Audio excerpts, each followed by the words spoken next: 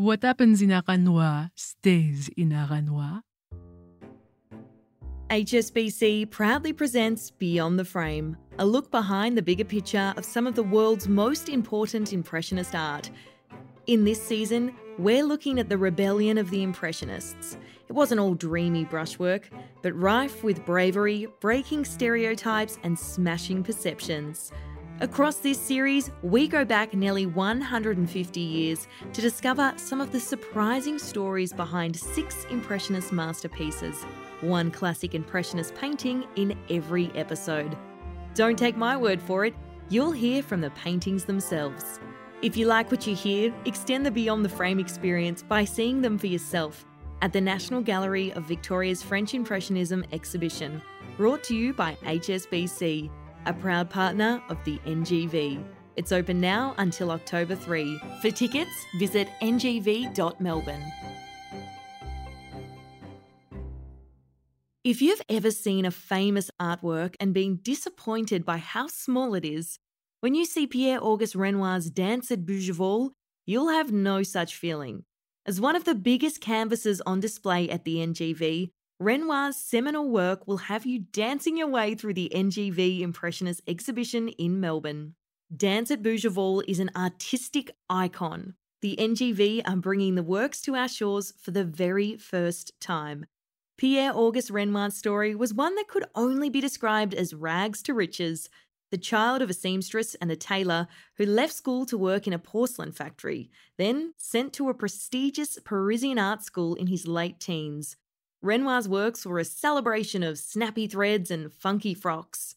Unlike his compatriots, his paintbrush was not overflowing. He couldn't always afford paint. Now a Renoir would set you back tens of millions of dollars, but it's not so much how expensive the art is, but rather how the sale of art impacted Renoir and the other Impressionists that they can thank for how artistically successful they became. More on that later. But let's get to our interview. Often on a podcast about art, you'd speak to the artists, but today we've got the lucky chance to chat with the dancers, the feature of this classic Impressionistic example. Dancers from Pierre-Auguste Renoir's Dance at Bougival. Welcome to Beyond the Frame. Nice to still be dancing. Oh, thank you for having us. My first question is, who are you? Well, that you care about who we are totally misses the point of the significance of the painting. Oh, my friend, what kind of art critic are you? Oh, I'm not really an art critic. Yes. What we are is the finest example of Renoir's skill at life painting. And plot. Plot?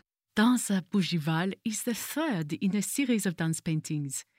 He did Dance in the Country, Dance in the City, and this one.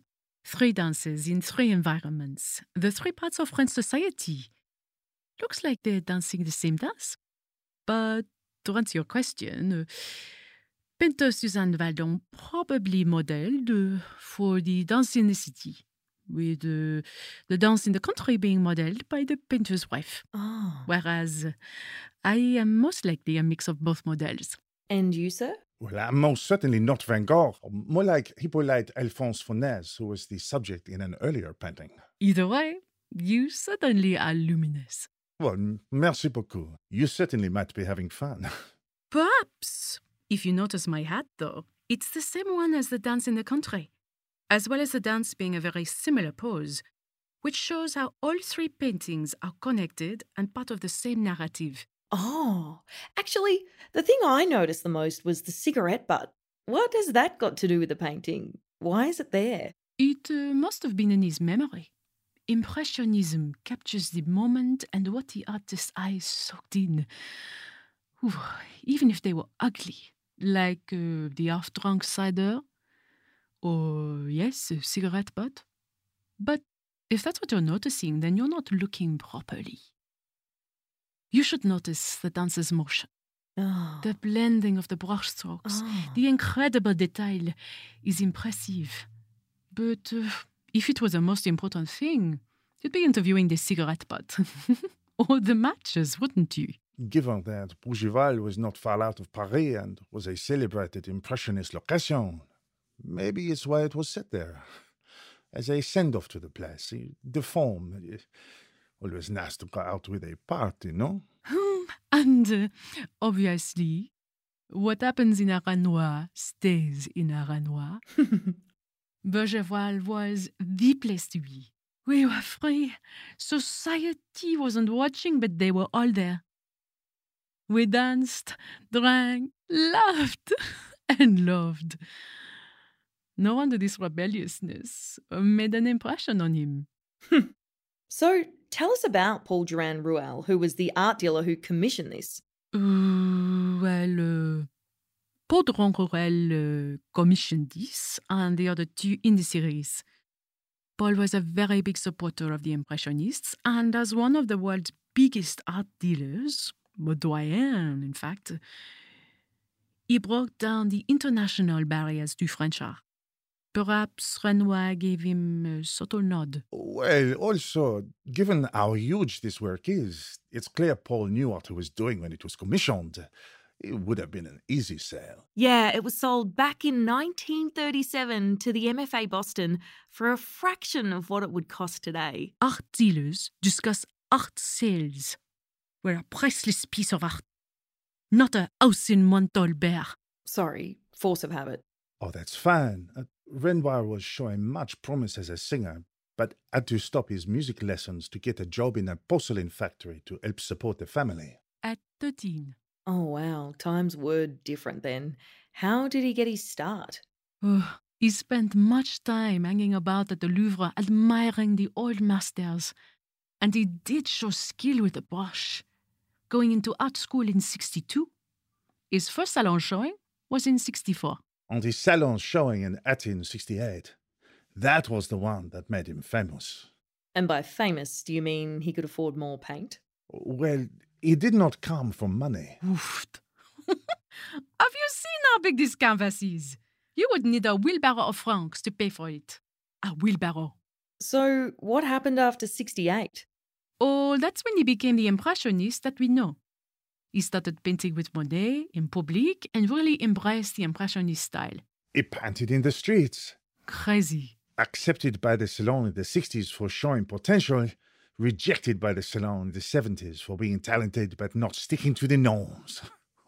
Renoir and the other impressionists actually stopped submitting their works to the Salon, focusing on the independent Impressionist Society that he was a very early member of.